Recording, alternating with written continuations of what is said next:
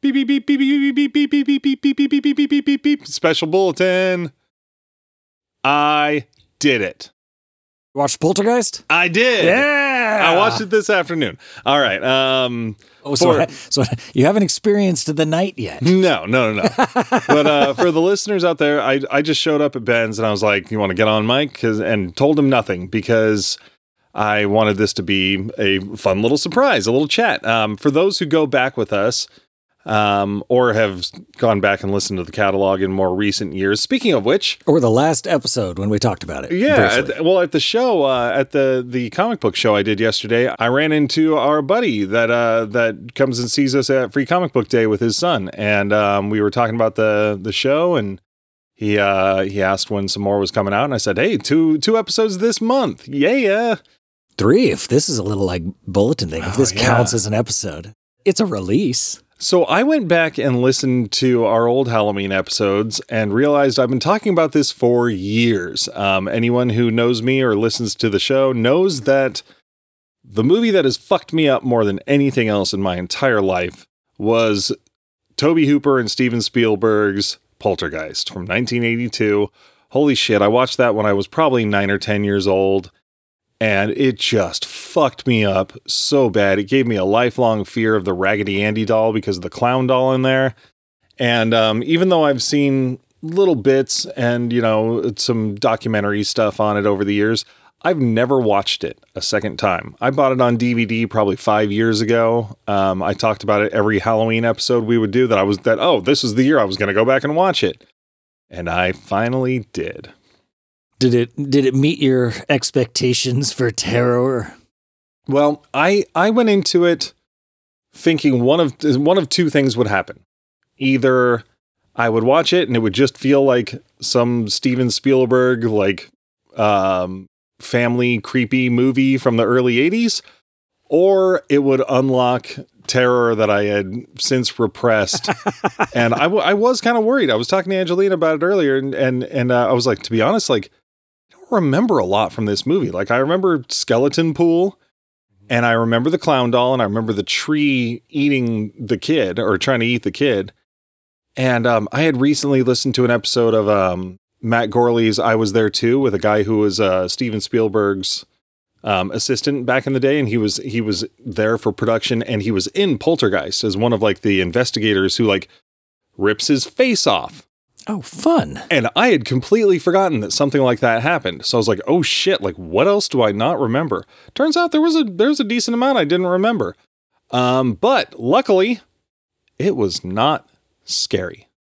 At least not to a 41-year-old man watching it during the day.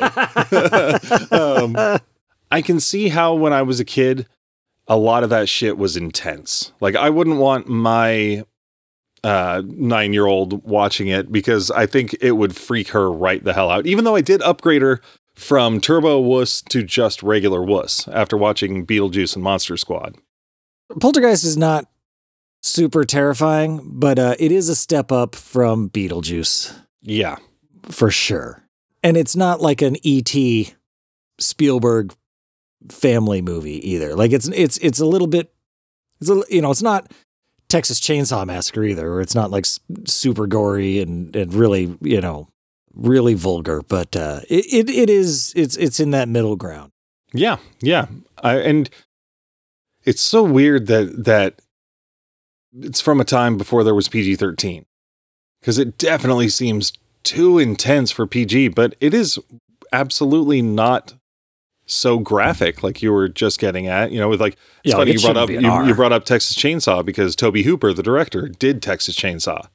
Oh, really? I didn't know that. So, it had to be PG, but wow, don't take your 7-year-olds to watch this. But it wasn't nearly as frightening as I feared it would be. So it was good. And it was kind of fun. There's some cool things that I had forgotten with like a giant skull head popping out of the closet, when they're going after Carol Ann in there. And I had gotten the sequence of things out of sync in my head. I thought the whole thing with the clown doll was like the fucking post-credits scene setting up the like, oh, it's, they're still haunted, but it's definitely not. It's before the fucking pool. Yeah, well, 30 plus years of not watching something will do that. Yeah. I mean, but that skeleton pool was pretty intense. Those are real skeletons. Yeah. So that's pretty cool. It was weird watching it thinking that, because they look gruesome and you're like, oh, that's it's intense. And there's all sorts of like fucking coffins and shit like popping up from the ground when they're trying to leave. And it was, yeah, it was a good flick and good performances too. Yeah, it's a fun horror movie. Like it's one that you can watch. Like you can have a good time while watching it. It's not Human Centipede or something where it's just fucking gross. Yeah. So I mean, I want to go and watch Poltergeist 2. I've seen that since I was a kid. Like I saw that I think in my early 20s or something. I went and watched it.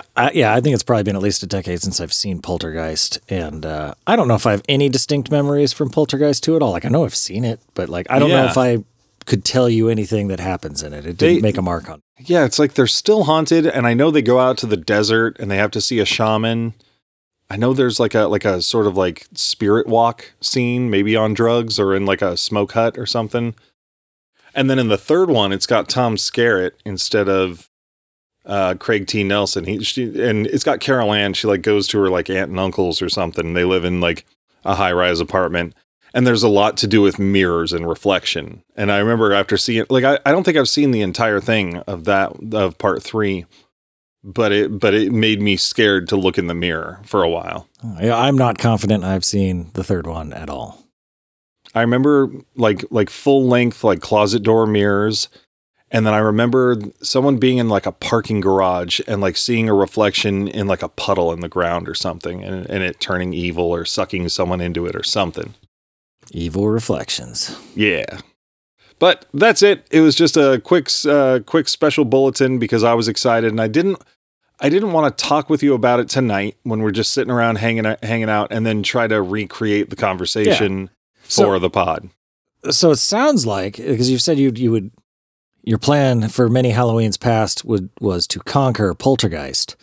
Would you consider it conquered? Oh yeah, 100%. I mean, you are now victorious.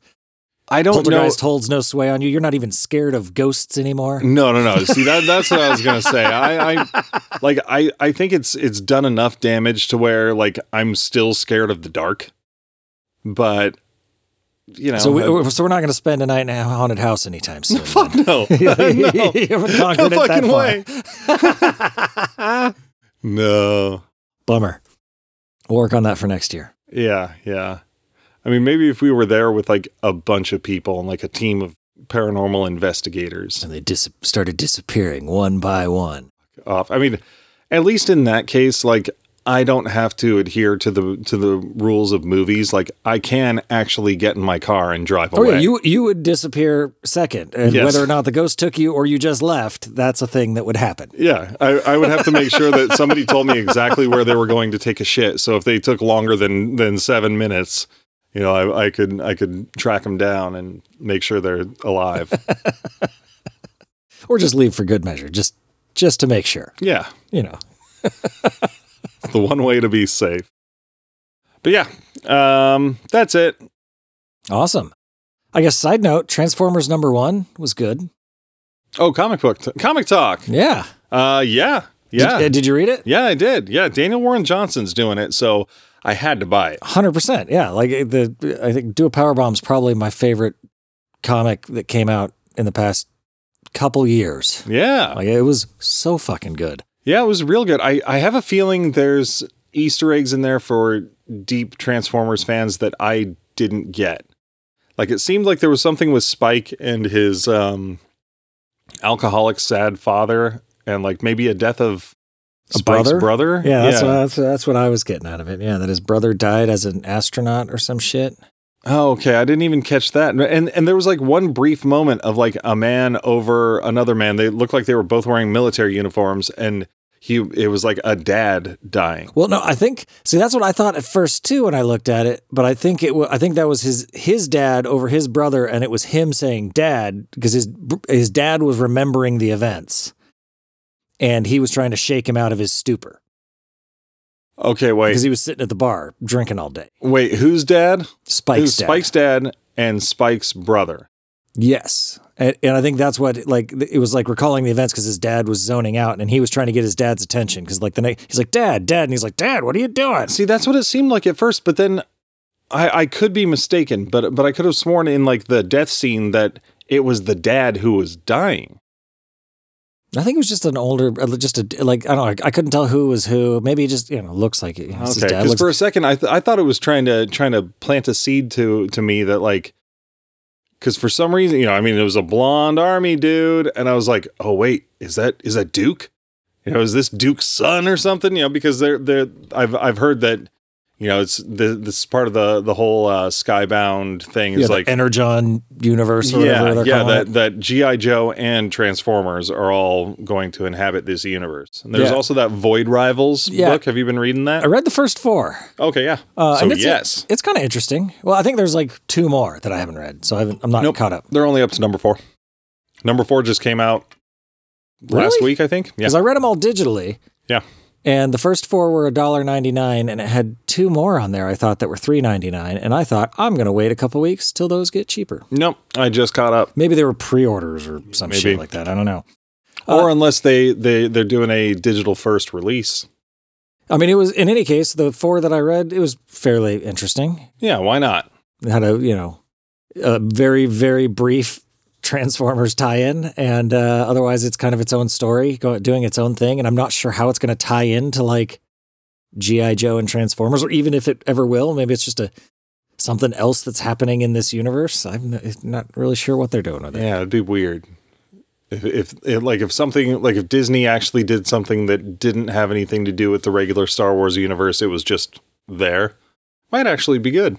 Yeah, and it'll just like had like them bumping into Han Solo as he was coming out of the bathroom. Yeah, or they something. just see the Falcon fly by real quick. It was like, see, it's Star Wars. Yeah, I don't think they'd ever do that. Man, I'm trying to remember what other comics came out this week because there was one. I think it's called Midnight Show.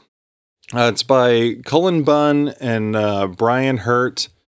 And one more name that I can't remember right off the top of my head, but it's basically the people behind The Sixth Gun, which is also a fun little story. It's shaping up to be kind of a Monster Squad-y, where it's it's got a motif that's around kind of like the old Fright Night movie where there was like a ghoul or a monster TV show host. How we had Fright Night Theater, but or like Sven Gulli or something, like or Elvira. Yeah. They play a movie that was never released before or something, and it's bringing all the classic monster movie villains to life. That premise sounds incredibly familiar, but I'm not sure why. It's a solid premise, though. I like it. I'm into it. It seems very much like something that would be a love letter to Monster Squad, the way it's being set up, so the first issue was all set up, but I really like the art in it. It's really cool. I'm looking forward to it. It's not for children, so there's heads getting lopped off. I do recommend it. Yeah. On that, the new Transformers also doesn't seem like it's for children. Like there's death in it. Yeah. So Starscream's an asshole. Starscream's always been an asshole, but he's like a more effective asshole now. He's not just a whiny, he's not a sniveling asshole, Cobra Commander voiced ass turd. Yeah. Well, wait till Megatron shows up. Maybe he will be. Yeah. He's got big dick syndrome right now. There did seem to be a little bit of like an inside baseball aspect to it. Like I felt, not being a huge Transformers fan, like there was stuff that I was missing that Transformers fans definitely get. Oh yeah, I bet there's some of that in there because I think like in the back, the little letter in the back, Daniel Warren Johnson talks about how he's a big Transformers fan and like grew up drawing Transformers and he knows the lore at least probably more than me. Yeah. No spoilers for the Transformers episode of Gate Leapers there. Oh shit. You'll have to tell me who won. We're off mic. Never mind. Actually, I want to go listen to it. Yeah. That's a fandom I can actually, get behind. Some are tough. All right. Cool. Well, see you in hell.